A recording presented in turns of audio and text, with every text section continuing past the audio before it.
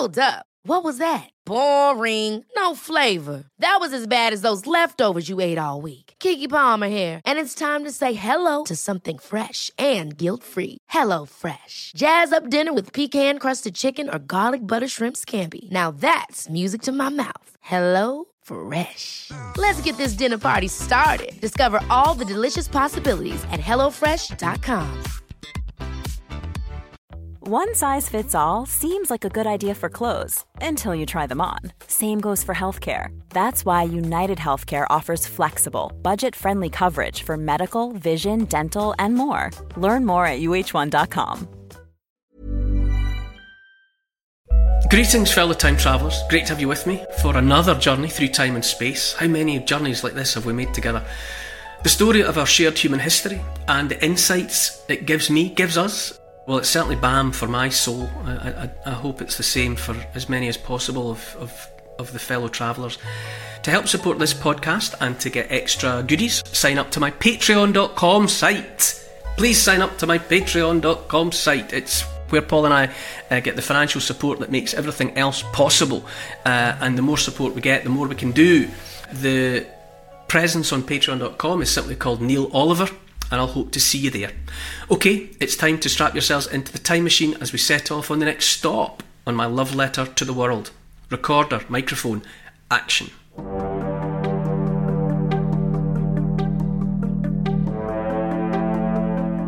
A queen and an emperor, separated by thousands of miles.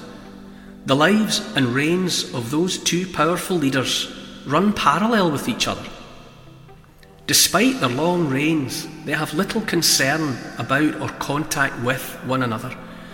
But as their lives drew to a close, the paths of the people they ruled over were about to converge, causing a seismic shock that will realign the fates and set the world on a different path.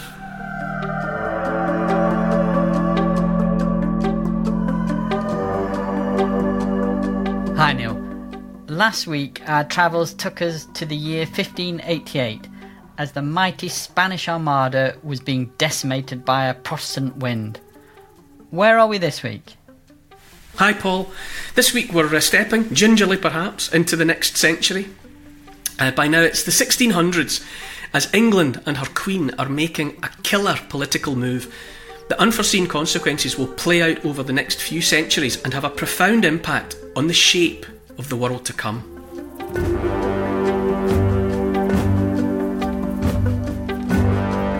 Well, we're in, I suppose we're kind of kick off in England, but we end up in the Indian subcontinent. This is actually a story that, believe it or believe it not, it was in my mind for the longest time because of a fun little pub fact that I knew about chess that I had picked up along the road, I don't know, when I was a teenager, I suppose. I've never been much of a chess player, but I've always been quite fascinated by the game of chess. There's so much about it, the depth of it, and the intellect that goes into it, and the strategizing and all of the rest of it. I've always been interested by chess as a metaphor for strategy and everything about it. Anyway, so we'll get to it. It'll become apparent what I mean. But this was one of those little nuggets. I'm always putting away things that I then, sometime later, I work them into a book or whatever. This is one of those. We've talked already in the love letter to the world about Akbar the Great and Queen Elizabeth I of England. Akbar was one of the Mughal emperors, one of the leaders of the Mughal Empire that cast such a shadow over or had such an influence upon much of the Indian subcontinent for a long period of time. Akbar, he was descended from Babur, that we've talked about. Babur, which is a nickname for a very powerful individual, the tiger, the lion, whatever, Babur. So, to get into it, it's a story of lives to some extent lived on parallel tracks that towards the end of both lives, those which had been running parallel began to converge in a way that would change everything, change the world. Queen Elizabeth I, Good Queen Bess, whatever you want to call her or remember her as, she died on the 24th of March 1603.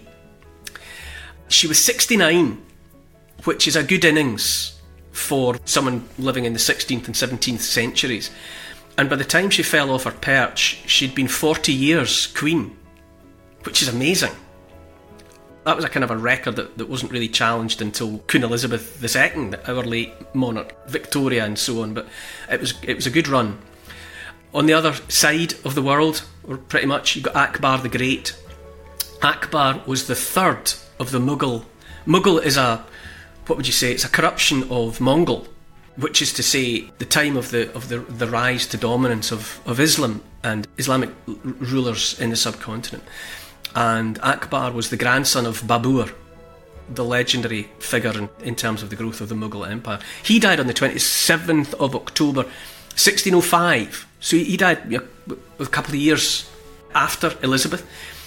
He was 63, so a little bit younger, but still good going, and he had been 46 years on the throne. So he lived a slightly shorter life, but he spent more of it on the throne.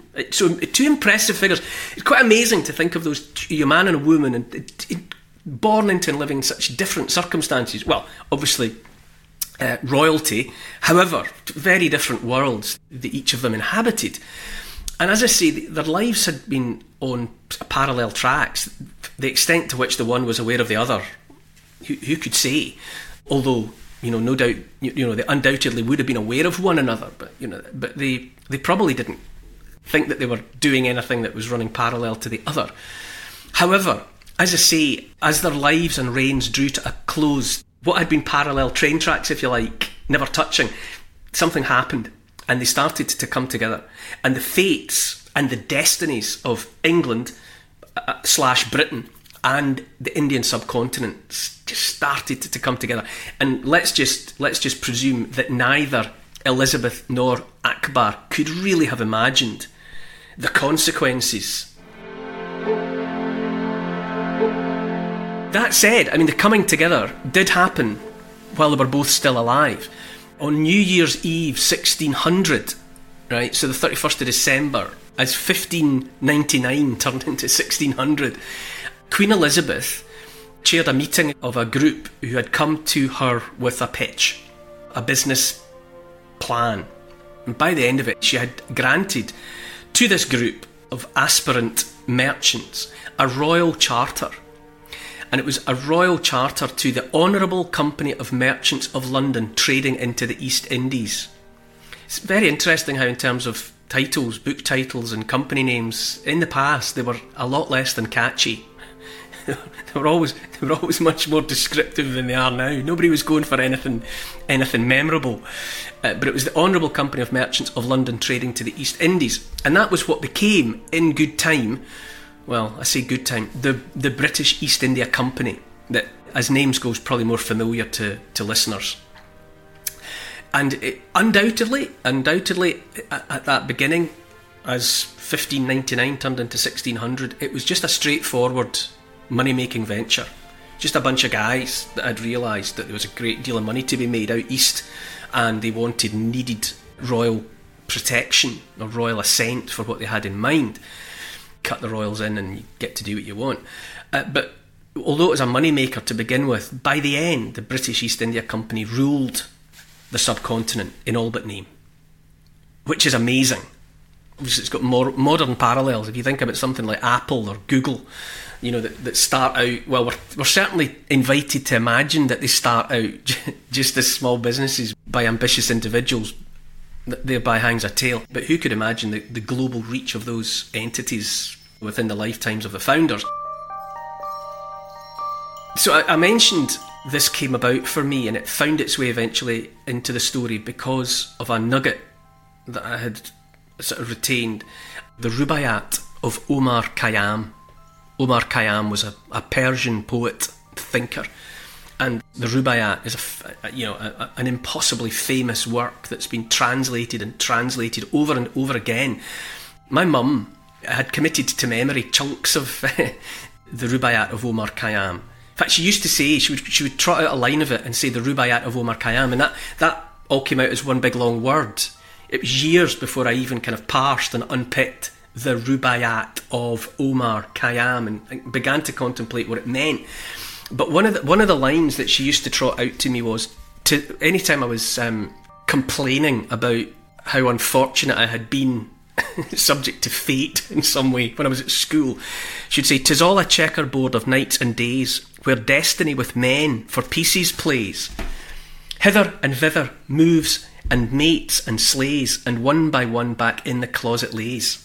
Right, so that's a line. That's a translation of the Rubaiyat of Omar Khayyam by an Englishman called Edward Fitzgerald. What it means is that you've always got to bear in mind, or you can invite yourself to think that things happen because God is playing with us. That it's all a game. Plays into that idea of the Matrix, doesn't it? This idea that everything is just a game, and God has us as pieces that He just moves about on the board. So, from the longest time ago, I picked up on that line and had it. It was always there. It was always there in the back of my mind, this idea of a checkerboard. But to the matter in hand, this what became the British East India Company, it started out basically with Queen Elizabeth granting 218 English merchants a monopoly. The audacity of it. She granted them a monopoly on trade in all lands east of the Cape of Good Hope. You know, where do these people get off? It's like that Treaty of Tordesillas, the 15th century treaty, whereby the Pope agreed that Portugal got everything in the east and Spain got everything in the west of a line just off the west coast of Africa. It's that kind of madness. And especially because at that time, Queen Elizabeth, she was barely a big player in Europe. By the end of her reign, she had established for herself a certain prestige and a certain position, but nobody would have thought of Elizabeth and or her England as a truly global player in 1600. She was up and coming, and England was on the make and on the march, but had done little or nothing that would have enabled them seriously or justifiably to claim position as a global player or a significant piece on the board. And she herself, let's start playing with this metaphor, this analogy of a chessboard. She was a minor piece on the board. On the checkerboard of the world, Queen Elizabeth of England was minor. What she was hemmed in by, if you like, she was kind of cornered on the board. She was unable to move because she was crippled by national debt.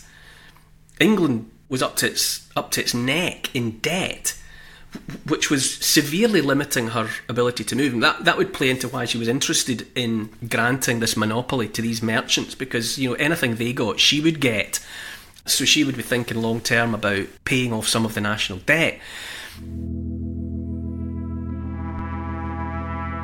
It's important to bear in mind the contrast between her and Akbar. Now, Akbar was great at that time. You know, while they were both still alive, he was a significant figure. The Mughal Empire in the subcontinent was one of the most powerful empires in the world at that time, without a doubt. You know, just to put it in context, the population of his city of Calcutta was bigger than the population of England. Right? So he was presiding over an empire in which the population of just one city, amongst many, was bigger than all the human beings that Queen Elizabeth of England could lay claim to. And then I suppose we get to the point really where I think about chess. And chess came out of Persia, that which became Iran, but it came out of Persia around 600 AD, right? So, 1500 years ago. And at the time, by whatever means it had been invented, on the board there was no such thing as a queen. The piece that occupied the space of the piece we know as the queen was called the advisor. And it was a non-entity on the board, really, by comparison to what we think of as the queen in the game of chess. And always in the game of chess at that time, it was all about the king. King was most important of all, which it still is. But in relation to him, that other piece, the advisor, was, much lesser significance. And chess, in that form, travelled west in the hands of merchants who were coming back out of the east via the Silk Road and into Europe and so on. And the game of chess was one of the things that they just happened to bring with them. You know, a sort of a collateral benefit of interest to the people of Europe.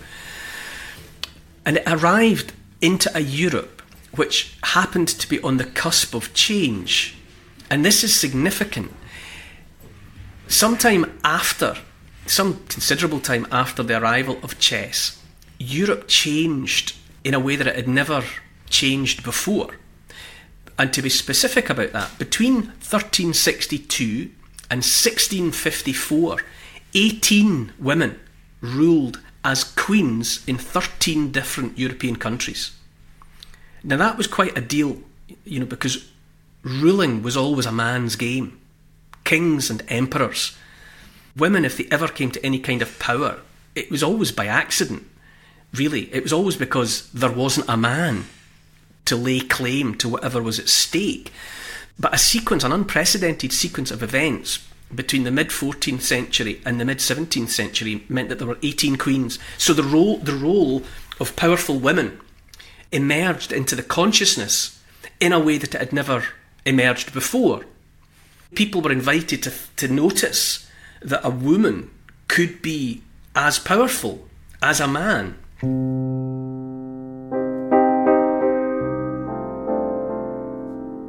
During that period, you had figures like Isabel of Castile and Catherine of Aragon and Mary Tudor and Elizabeth I. So the world was changing at that point, or there was something new at least being stirred into the mix to make everything more interesting, I suppose, more complicated. Mary Queen of Scots, you know, there was another one. You know, these figures had emerged at that time. And interestingly, during that period, the chess piece, The Advisor, changed enormously, and it acquired more and more power. In straightforward terms, it acquired the moving flexibility of the rook and the bishop combined. That ability to move the length of the board diagonally and backwards and forwards, which it had never been able to do. And it was renamed. That piece, which had been The Advisor, was renamed as the Queen in recognition of its significance and its power. And something else we've touched on numerous times in the story of the world, the Gutenberg printing press was out there thumping away, circulating information far and wide as never before. And amongst everything else, the rules of chess were being formalised and circulated as never before. And the form of chess that was circulated by the Gutenberg press had the all-powerful Queen. So once it was out there in the form of a pamphlet or a book of rules, it went everywhere and it was incontrovertible. That was it. The position of the Queen in chess was now, well, everybody understood it. And here we finally get to the kind of nugget of chess ephemera that I learned long ago when I was a wee boy. If you know about chess at all, you know about check and checkmate. Check is when the king is threatened by another piece, and checkmate is when it's all over. Well, it comes from the Persian Shah-mat, the Shah, you know, the Shah of Iran. Well, Shah-mat is Persian and it means the king is beyond help. It's like dead. The king is dead. Or at least he's helpless now. But Shah-mat was rendered into English as checkmate. And Shah, which is the king is threatened, became check. And I always loved that. I used to be playing chess with someone, or I'd be being beaten at chess more often than not, and I would try and distract them with this bit of pub trivia. So all of this was happening, and you could say it's tenuous to make the link between what was happening to the game of chess and what was happening in the world, but I don't know, I think there's reasons for thinking that there are dotted lines at least that you could move between them. To get back to those two personalities specifically, as his reign drew to a close, Akbar was certainly a lot less than helpless. He was never helpless. But the world was changing, and the move that on the other side of the world Queen Elizabeth was making in giving that royal charter to those merchants, whether either of them realised that it would change the world. As I say, the Mughal Empire was all-powerful on the subcontinent for a period of time, running into, decades and centuries. After Akbar, so Akbar dies in 1605 and he's succeeded by his son Jahangir. And after Jahangir came Shah Jahan. And it was Shah Jahan who commissioned the Taj Mahal as a mausoleum for his favourite wife. Shah Jahan, though, towards the end of his life, was imprisoned by his third son, so his youngest son, Aurangzeb, who was a very ambitious individual who had, amongst other things, sidestepped his own elder brothers in his pursuit of power. And so he got past his brothers, if you like, on the chessboard of life, and then he finally checkmated his own dad, imprisoned him, and took control. And Aurangzeb was a horse of a different colour, really, in terms of what the Mughal emperors had been before him. Babur, from which it all came, who was his ancestor, had always been tolerant of religions. That was a fundamental. He was a kind of justice for all, let's be tolerant, let's all just rub along together.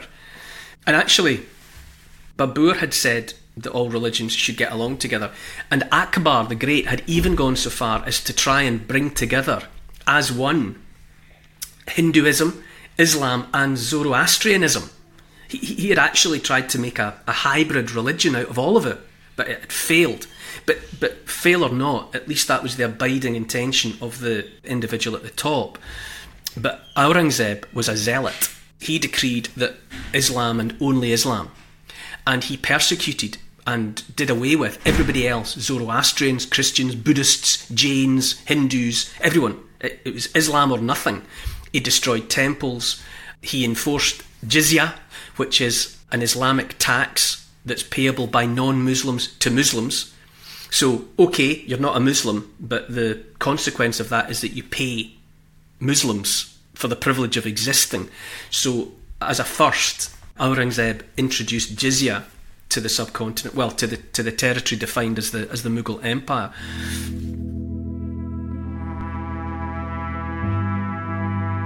As you can imagine, that kind of behaviour was not uniformly appreciated, and it provoked rebellion. What do we call it nowadays? Pushback. Aurangzeb caused pushback, specifically and significantly further south in the sort of midlands of the Indian subcontinent, the Deccan Plateau, which was a Hindu homeland, and they pushed back. So what Aurangzeb inadvertently provoked was the creation of the Maratha Empire, a Hindu empire, which was in the end committed to Hindu self-rule. So that's what he triggered, where the tolerant tendencies of his predecessors had allowed a peace of sorts, but by trying to impose Islam on the totality, he inadvertently led to the creation of the Maratha Empire, which would cause all kinds of trouble.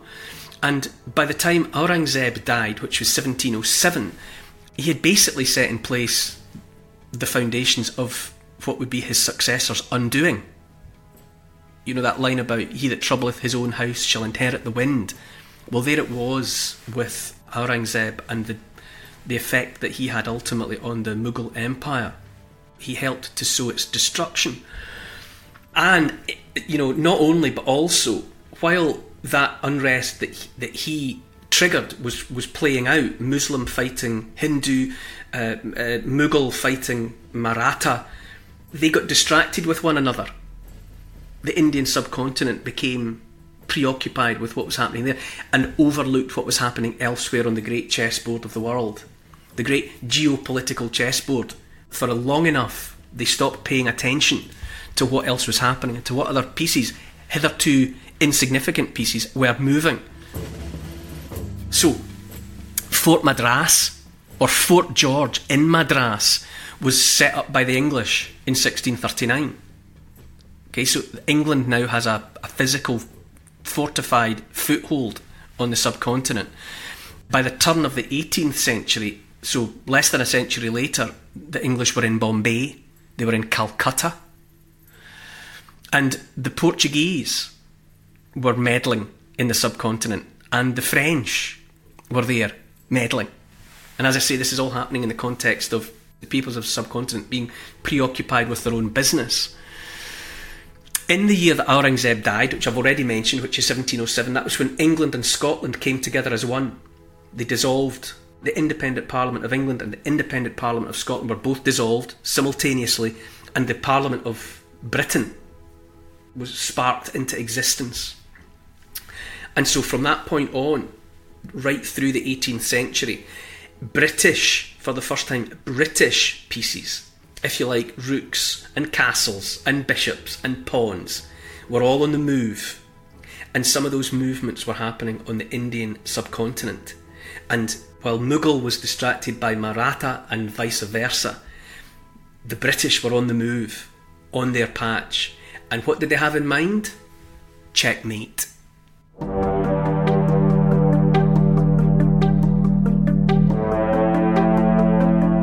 The Earth is the centre of the universe, or so it was thought for the longest time. Two great minds meet and help to upend those ancient assumptions. Observation, recording data, and testing new ideas leads to great strides in understanding. A union of lives lived that was definitely not in vain. Next time in my love letter to the world. To help support this podcast and to get access to new and exclusive history and comment vodcasts every week, sign up to my Neil Oliver Patreon site. I'd love to see you there. Check out the Instagram account. It's called Neil Oliver Love Letter. My YouTube channel is simply called the Neil Oliver Channel. Please go there and subscribe. The more the merrier, and the more people we have, the more clout we generate. And to help build this podcast, please tell your friends. Get them listening and write a review to convince the online crowd to join us, because they don't know what they're missing. For further reading about these moments in time, you could try my book. It's called The Story of the World in 100 Moments, and it's published by Transworld. Neil Oliver's Love Letter to the World is produced by Paul Ratcliffe and Neil Oliver for Catnip Inc. The music's composed by Milo McKinnon. Social media and YouTube producer is Oscar CFR. Additional research is by Evie, Lucian, Archie and Teddy. The finance is by Catherine and Trudy. Post-production is by Squared Studios, and the graphics are by Paul Plowman. Thanks for listening. This has been a Catnip Inc. Podcasts production.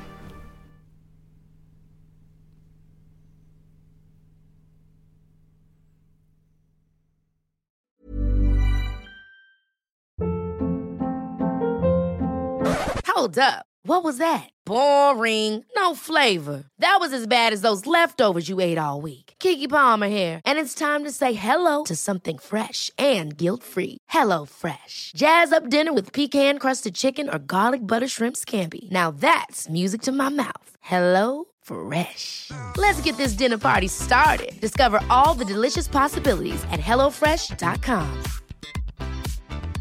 Need new glasses or want a fresh new style? Warby Parker has you covered. Glasses start at just $95, including anti-reflective, scratch-resistant prescription lenses that block 100% of UV rays. Every frame's designed in-house with a huge selection of styles for every face shape. And with Warby Parker's free home try-on program, you can order 5 pairs to try at home for free. Shipping is free both ways, too. Go to warbyparker.com/covered to try 5 pairs of frames at home for free. warbyparker.com/covered.